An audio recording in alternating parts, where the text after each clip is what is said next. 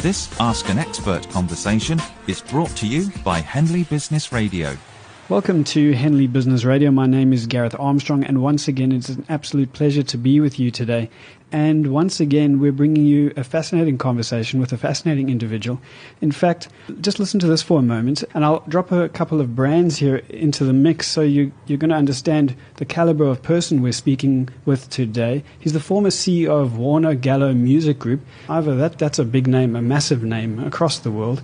How do you feel being called the former CEO of Warner Gallo Music Group? I can tell you it didn't start like that. Okay, yes. I started at the bottom and slowly worked myself up the ranks to become the CEO of Gallo and the CEO of the Warner Music Group. And as you know, the Gallo Group was very good with international labels, of course, and Warner was a worldwide operation. So it was good for us to have a strong local division and a strong international division as well. You're also the ex-chairman of the record industry of South Africa. Yes, I took that position where we used to have meetings to discuss piracy, awards, systems, unit sales and things like that. And I did that, and I was also at one time chairman of the anti-piracy unit. So because at the time there were huge amounts of CDs being on sale at the various robots and things like that, and became a huge problem for the industry and the film industry because they were selling our latest products at the various robots. Well, now you can get these things free in inverted commas off the internet. That must be an absolute nightmare for whoever is now chairing those two committees or portfolios or organizations. And one of my lectures I will be giving is the discussions of streaming and where it's going and the costing and the royalty situations and things like that. So I will be on my lecture on Thursday is in discussions and where the money's coming from that. Okay, well, it's great to have you here. Would you mind please introducing yourself? And I just want to remind those who are listening, this is our Ask an Expert feature on Henley Business Radio. So we pull a guest into studio who we believe is an expert, and then we go to them and we ask them questions that you're asking, questions that we have. And so that's what I was here to do today, to answer some of our questions. Before we go there, please, Ivor, just introduce yourself. I know off air you were talking about how you lost a whole bunch of money being an entrepreneur, and you've just mentioned now that you had to work your way up all the way into the office of the CEO. Please, give us a snapshot of who you are. My father always said to me while I was at school, what do you want to do? Do you want to be a second-hand car salesman? Do you want to be a plumber? Do you want to be an electrician? What are you going to do when you finish school? And I thought, and I didn't know what I was going to do. But one of my loves was music. And sometimes your hobby becomes your business. And I think that's what happened to me. I came to Johannesburg. I was educated in Bloemfontein, came up here, and I managed to get a job at Gallo. And Gallo was one of the major record companies. But when you started off at Gallo's, where did they put you? Into the warehouse packing records. And I gained a huge amount of experience by being in the warehouse and being in the factories and understanding what was going on. Oh, so it's a magical start, in fact. You just understand what's going on in the warehouse and things like that, and packing and numbers and, catalog numbers and things like that. After my 6 months in the warehouse, they put me into the promotions department. And the promotions department was going to radio. There was no television in those days, and going to the press and trying to get as much airtime as you could to promote the artists. In those days, we also had the David Gresham Show at 5:15. We had the Radio Record Club. We had Beacon Nights up the scene. We had various radio shows. And you used to have to go to these guys and get your product played. Otherwise, nobody heard about it. And then I started that. Then I became an A&R assistant. And I worked under a guy called Peter Lotus. And Peter Lotus was head of product at the company. So everything that came through, he said, guys, listen to this. Are we putting this out? What are we going to do with this? So you're part of that review process. And we had to go through. And eventually Peter Lotus came to me one day and he put a pile of records on my disc and he said, this is from 20th Century Fox. He says, they've got one record that I've released and I don't know what to do with the balance. Go and listen to all this stuff. And the record that we had out was Zorba the Greek on 20th Century Fox. Wow. And he put this all on my table and he said, you in charge of 20th Century Fox. And I went through the product and I found a guy called Barry White. Okay. And Barry White was very big, both to the white population and to the black population. And I had to start getting this going. So I started going at night to clubs and say, please put on the Barry White, please put on the Barry White. Physically going to the club? Physically going to those clubs. Amazing. And starting to push the record that way. And the next thing is a couple of people wanted Barry White. We imported 25 copies. The 25 next week was 50 copies, then 100 copies, and all of a sudden Barry White was starting to grow in the club business. And eventually I went to Peter Lotus and I said, listen, we've got to put this into local production. And we put that into local production, and we did exceptionally well with Barry White. The next thing, he had an orchestra that was there, the Barry White Orchestra, and I put that out as well. And we sold probably 200,000 of these records in those days. Which is a phenomenal number. Big amount of records in those days.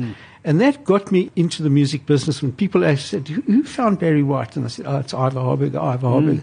And a couple of years later, I was called to Vegas, and they presented me with an award there for breaking Barry White, the first country outside America to break Barry White. Wow. And we started that way. And that was my break into the music business. But no simple break here, though. And that's lots and lots of sweat, a lot of time. Well, you had to go through it. But for Peter Lotus to put that on my desk and say, listen, have a listen to this and see what's good, and I found Barry White, and it was enormous. And, it wasn't the first record, it was the second record, the third record, the fourth. They all did exceptionally well. However, my love was also for local music. I used to go down to the studios and listen to some of the black music, and all of a sudden I found myself dealing with a guy called Wes Nkosi, who was one of the producers there. And I really got on well with Wes Nkosi. I started going to his house. He used to come, bring radio announcers to me, and I started getting into black music. And there were some phenomenal people that are all forgotten about in the music industry today, who were very, very big in the black market. And I can mention some of those people. Mention them, absolutely. But there was Hamilton Zamandi, who started with the Soul Brothers. There was Stanley Nkosi, who was terrific. There was Moses Lamini, another one. They all worked for the Gramophone Record Company. There was David Tukwani, who worked for Teal Record Company, and he had a band called The Movers, which was huge. And then I started going to live shows. I was the only white in the audience in those times, and there was a guy called Zax Nkosi. And Zax Nkosi used to play the saxophone. And I used to love his performance, not just his playing, but the way he danced and had a dance routine, and the crowd used to go mad. So I started with that. And then with Wes Nkosi, we started going and learning things and taking me to places. And Wes was also a great saxophone player and a penny whistle player. And I started going around with him and going to shows and things like that. And I kept on liking the music as such. At this point in your career, your mid-level management? I was just product and promotions. I was just everywhere. But you're developing all of these relationships. Developing and understanding. And one of the big things you've got to understand is communication. It's communication with your people overseas, and it's your communication here. Different types of communication. Different types of communication. But your overseas people, they like phone calls, they like emails, and want to know what's happening in the territories. And I used to promote myself by communication with these companies. And, when you went to see them overseas, they had your documentation here, and they had your documentation here. And there was a lot of explaining to do. There were contracts to be signed all the time and things to do. But I enjoyed what I was doing. Then there was a guy called Isaac Lavuma. And what happened is the music industry always used to start in Pretoria. I don't know what it was, but a record used to break in Pretoria before Johannesburg. So Isaac Lavuma we had what we call speakers on the roof and played. And we used to go to a place called Marabastad. We used to leave at 5 o'clock in the morning. Okay. All the trains used to come in to Marabastad. And we had these huge speakers and disco playing the latest records on there. And we used to give out cards with the number of the record. You see, and we used to just plug this the whole time. And eventually people used to go into the stores with the number of the card and said, I want SOJ this, I want BL this. And we started creating. I'm sure they call that nowadays hijack marketing or something similar. So you're the origin of 100%. So we started that way in promoting records. I used to go. Wow. And Isaac used to fetch me in his combi. We shoot off to Pretoria at 5 o'clock, and that music used to be blasting through Marabastad, which is still a big area today. But there were so many record stores there, from Standard Cycle, Popular Cycle, A&J Cycle. They were all in Pretoria. And the next thing, if a record started in Pretoria, you knew you had a big sale throughout Johannesburg, through the whole country. Okay. It was just amazing that Joburg didn't take off, but Pretoria did. So we always used to concentrate. When I first finished in Pretoria, I used to come back to Joburg. And in those days, there wasn't the security that we used to have now if you go to the SABC. Sure. But I used to go into the SABC with my little suitcase, with all my local records, and I say, please play this, please play that. Just and I be used to go. knocking on I studio used to windows. knock on the door and go in or leave it on their desks, and I said, please play this. And people couldn't understand how I got so much airplay. But I used to go in the morning, and if I had to sit with Clacky McKay or Vincent Hesse in those days and just drop off a record and say, this is this, and I used to get airplay. Well, the lost art of face-to-face communication, isn't it? I mean, Today everybody just sends it by Emails, email texts, or sends their disc and things like that. Yeah. But in those days, where we used to get out into the trade, we used to go to the clubs at night, I used to work very hard, but I enjoyed it. I loved what I was doing. I loved going to the clubs. I loved going to see the reaction of people. I used to love going to concerts. I hear that you love music. That was how you got into Gallo, certainly, or your interest there. But then you're saying you love people, you love that interaction. Is that what was able to then assist you to turn into a CEO type?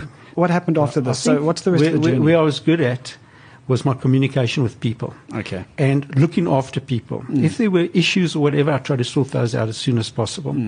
And even my international clients, you dealt a lot with lawyers internationally. You know, you had the record company, but they had business affairs and lawyers. So you found yourself dealing with the lawyers a lot. And even here, when I was in South Africa working with artists, I always said, look, take those contracts, go to a lawyer. And on my contracts, I said, please see a lawyer before you sign these agreements.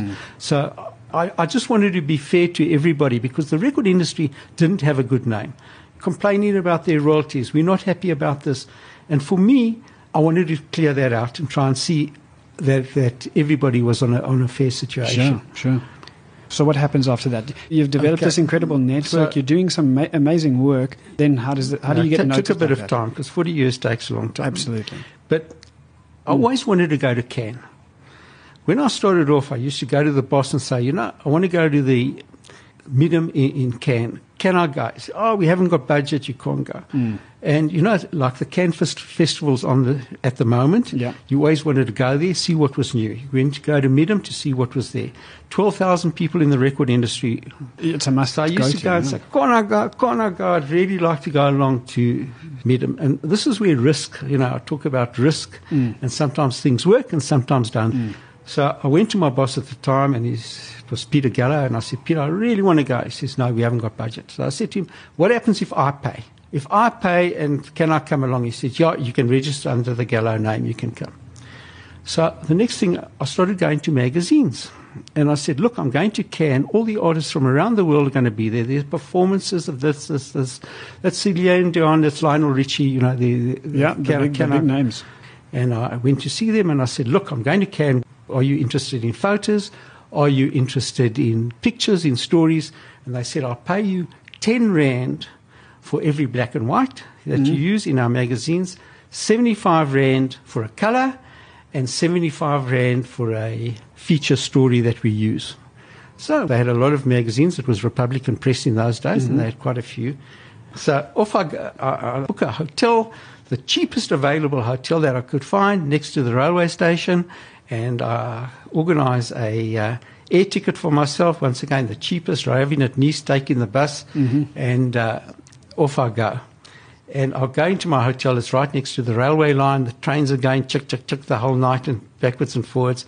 And I go into my room. I don't even have a television. All I've got is a towel that you can see right through. It's been used so often. Wow. But it was the cheapest hotel there. And eventually I started, after each event, they had photographs of the night before. So if this artist was performing, they had various photos, and this artist was performing. And I used to go and buy the photographs of the artist. If it was Celine Dion or Lionel Richie or the Commodores or whoever it was, I used to go and purchase these things for 80 francs at the time or whatever. It was unbelievably.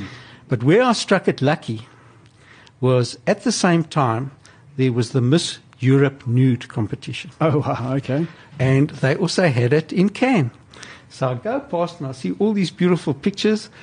Top 50 Miss Nude, the top 25 Miss Nude, the top 15, the top 10, the top 1. So I go and buy all these photos. Okay. And I put them in because you weren't allowed to bring that type of stuff into South Africa. Sure. I put it in my exec pad, and I came back and I sold them to a group called Scope Magazine. They took every photo. Wow. And it paid for my air tickets, it paid for my stories, but I got into Cannes. And from that time, I went 34, 36 times in a row to Cannes every year. Wow. The company sent me on a regular basis, and that's how I got to Cannes. And eventually you were honored by in the 2008, they had a dinner for me at the very fancy Majestic Hotel in my contribution to music and also to South African music as such. So that was good fun. You've got a fascinating journey. You did mention something off air that you haven't touched on here. Now, just let's spend 2 minutes there, and then let's start asking some questions. You mentioned you'd been an entrepreneur. It didn't work out for you. The reason I'm asking that question is because there are so many people that look at entrepreneurship and they think it's the sexy thing, but actually it can be quite difficult. And you saying it didn't work out for you, that's fascinating. The first experience I had was I was very close, as I said, to two guys. One was a guy called Sidwell Duda, and one was a guy called Ray Mkhize. And they came to me and they said, Ivor, with all our bands that we've got, there's a place in Venda called Tuando, and they've just built a new stadium there. And he said, they've never seen all the acts. We've got to go up to Tuando and have a show there, and we'll make a fortune of money. So listen, we had discussions and meetings and things like that, and I said, okay, let's do it. So I send Ray Mkhize up to book the stadium, and Sidwell Duda goes to the radio stations up there. We then have posters made, and we stick the stuff up like you can't believe. Oh, there's going to be 20,000 people. You guys are going to make a fortune of money. And I said, oh, that's good. And we took up 72 musicians, hired buses. Wow. I had to have a sound system. I had to put it all up. And the guys went all ahead of me. And when it came to the accommodation, Ray Mkhize said, oh, there's a dormitory here. We're going to put all the artists in the dormitory, and they all can stay there. We'll do the show, and they'll come back that night in the buses from up north. So it all sounded very good. So I left here at about 4 o'clock in the morning to get to Tuando, and I drive, and it's far. So I think about 5.5 hours. You go to Petersburg, all up to the top there, and I arrive, and where's everybody? And I see the stadium, and instead of having precast fencing around, it's got wire fencing around. Okay. So when people go in, they stand outside. They don't want to go in because they can see through the fencing onto the stage. We lost an absolute fortune. We had more people standing outside than inside. And then, of course, the hiring of the buses, the sound system, the artists. And I had another problem. From those musicians, they arrived and they saw where they were staying. And they said, we're not staying here. They all moved into the Venda Sun Hotel. So we had like 80 rooms. And then when the bills came in, I thought, oh, Mark, this is going to be huge. So it's one thing that it taught me. Go and see the venue first. Don't sit in your office in Joburg. But that little joke, as I was an entrepreneur in those days, I said, I'm going to make a lot of money here. Let's do it. And I had another instance in a similar case. Okay.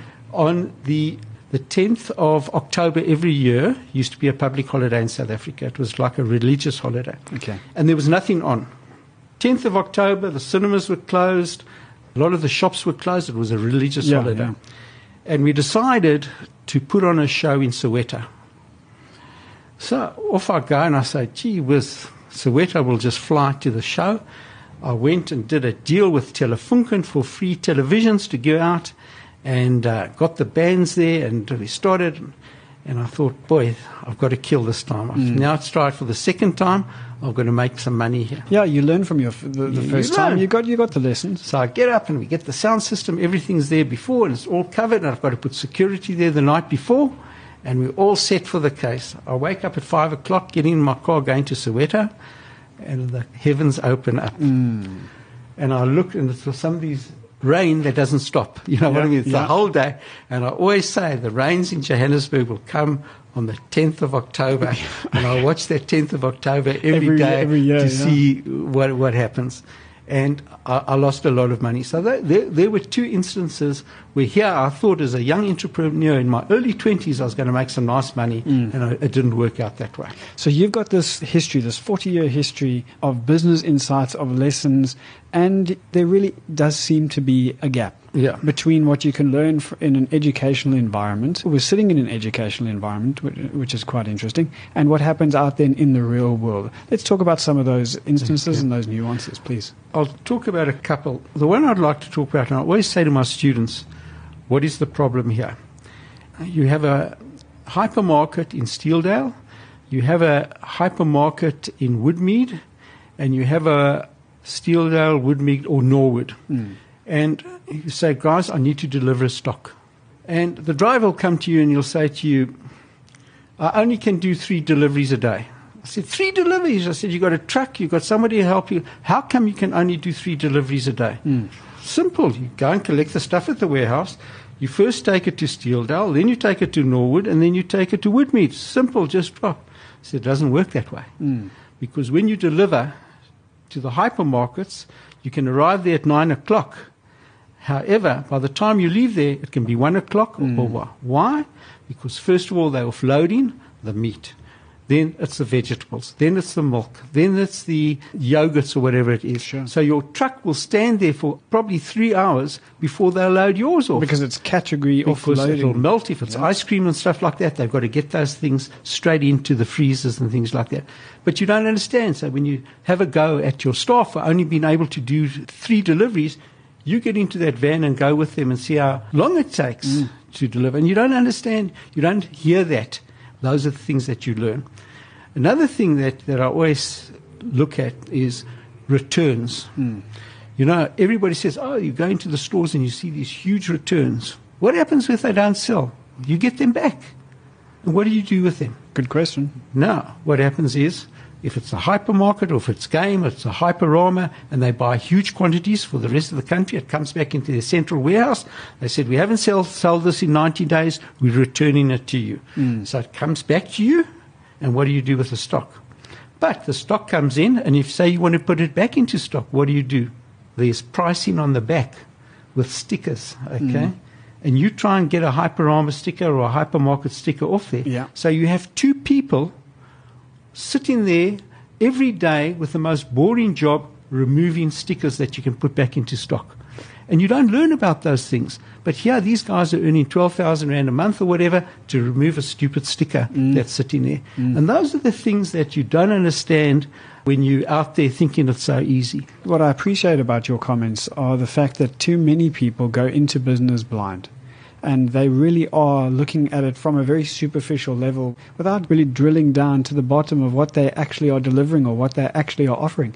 I sat with Greg Solomon a few years ago, and he asked the question, what business are we actually in? This, of course, is something that's bandied about McDonald's on an ongoing basis. But they asked, what business are we actually in McDonald's? And a lot of people seem to have the misconception that McDonald's is a property business, because that's what a lot of people say. They own the land that they have the franchises on. But he said, no, actually, we're a training business.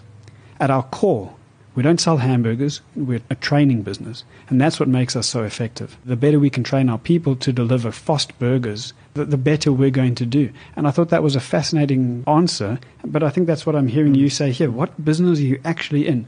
You may be in the music business, but actually you're in the delivery business, perhaps. Don't realize when you go into business how many other things there are to sort out. It's not just so easy. And I always used to say, oh, we'll just release it in 6 weeks. You cannot release it in 6 weeks. Don't get your product out in December. December is too busy. There's so many other things happening in December. Get your product out prior to December. Don't bring out stuff in December. Who was I with? I was with the CEO of All Life Group yesterday, and he was speaking about his startup process. And him and his business partner said, "No, it's just an insurance company. We'll have it open in 3 months." And they said, "Okay, no, let's be a little bit cautious. 6 months." And in fact, it took them 2 years to do get it. Going. Yeah. So many people come to me afterwards and say, oh, I said, have you registered this? Have you been to Sandra? Have you been to Risa? Have you got barcode systems on this? And they've done nothing like that. They haven't done it. Then you get the scientists to say, right, the accountants and everybody and the lawyers, let's put this to bed. I like that. I like the fact that, and the way that you put it as well, there are scientists in the business. And what do scientists deal with? They deal with fact, they deal with data, they deal with measurables. So they really are a scientific core. I wonder how many of our listeners have scientific cores in their business. So let's go back to the original question, which is, what don't either books or lectures or academic institutions teach about business? What are a couple of other stories or lessons that you learned in your career? Maybe I can ask, what's the biggest mistake you've made in your career? What was the lesson that you learned from that? I think the biggest mistake I did was not taking the chance and going on my own. At the time, I had a wonderful knowledge of hit records. And I could go out there and pick hit records and Yeah, you do seem to things. be the And yet I enigma. always worked for the boss. Mm. But I made a lot of money for the boss as such. So, and are we talking about now your Gallo? My Gallo days. I think at the time I had a couple of huge fights with the boss because I said, "Oh, this is great. Let's put this out." The boss would say, "No, it's not for me." And I'd say, "Let's put this out." And I often proved it right. That eventually, after the fighting and discussion, it was always money. How much is it going to cost? Because a lot of the international deals is done with advances, and the local deals you've always got to help people. There's combi situations, there's equipment situations. You've got to advance the finances to them, and I learned very early in my career. I went to Swaziland and I saw a band playing, and I thought, "Oh, this is unbelievable." And I came back to Joburg and I spoke to the whole team and I said, I found this band in Swaziland and I've got to record them. I said, they're coming up to Joburg. I'll put them in the studio. You all can come and have a listen. So band came, they arrived, they played. Everybody said, "Ivor, where'd you find these guys?" I said, "I found them playing in Swaziland." And the next thing is the leader of the band says, "Ivor, I'm in trouble here. I need to go to Lusaka because we've got a gig in Lusaka. We're going to play at a hotel there, and our air tickets haven't come." He says, "I will come back and sign the contract with you, or I'll sign the contract now if you can help me with the air tickets." So I went to Peter Gallo at the time. I said, "Peter, we need so much money. I need one-way tickets to Lusaka." And he said to me, "I'll tell you what, I'll give you the money for these guys. I understand them. I've heard them. I think they're great. But if you don't get that money back from them, it comes off your salary." And I never saw those guys again. Oh, really? And that was a huge learning curve for me, to be very, very careful when you're advancing money that you're going to get it back. And those are the things that do happen, Yeah, absolutely. that you've got to be very, very careful of. Well, Ivor, it's been a fascinating conversation. You clearly have a great deal of experience, and we look forward to engaging you further. One of the ways to do that is on this Thursday, I believe. You're giving a lecture. What is that all about? Just give us a little bit of background, please. We're going to talk about the risks you take, taking chances. We're going to talk about marketing. We're going to talk a bit about legal. We're going to talk about internationally. We're going to talk about monies coming to South Africa. We're going to talk technical. All in the music industry? It might affect other industries as well. We're also going to talk about streaming and where's the industry going to be in 2 years' time. And those are my discussions that we're going to talk about. Okay, so it's what you don't learn about business from books and the internet. The internet. Okay. And these are stories I tell because you don't see these stories around, from going to Tohondo or going to Soweto and doing shows there and things like that. And you don't hear about a guy taking stickers off CDs or any products coming back from the majors. You don't hear about that. You don't read about that, but it all costs you money. Absolutely. And you don't realize it at the end of the day when you're doing your accountancy.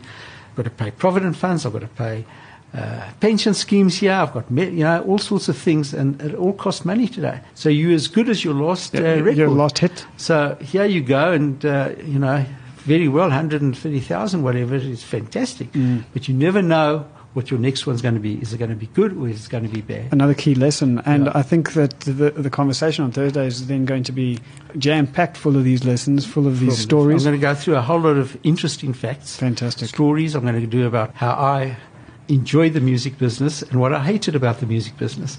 So we're going to talk about all those things, and a lot on technology I think we're going to talk about. Well, Ivor Harburger, former CEO of Warner Gallo Music Group and also ex-chairman of the record industry of South Africa, thank you so much for joining us today. Pleasure. We appreciated asking these questions, and your insights have been remarkable. We look forward to Thursday. Thanks. Looking forward to seeing you guys. Do you have a question for our Henley Business Radio Ask an Expert feature? Submit it via our website in the comments boxes on campus, or use the hashtag Ask an Expert on your favourite social media platform.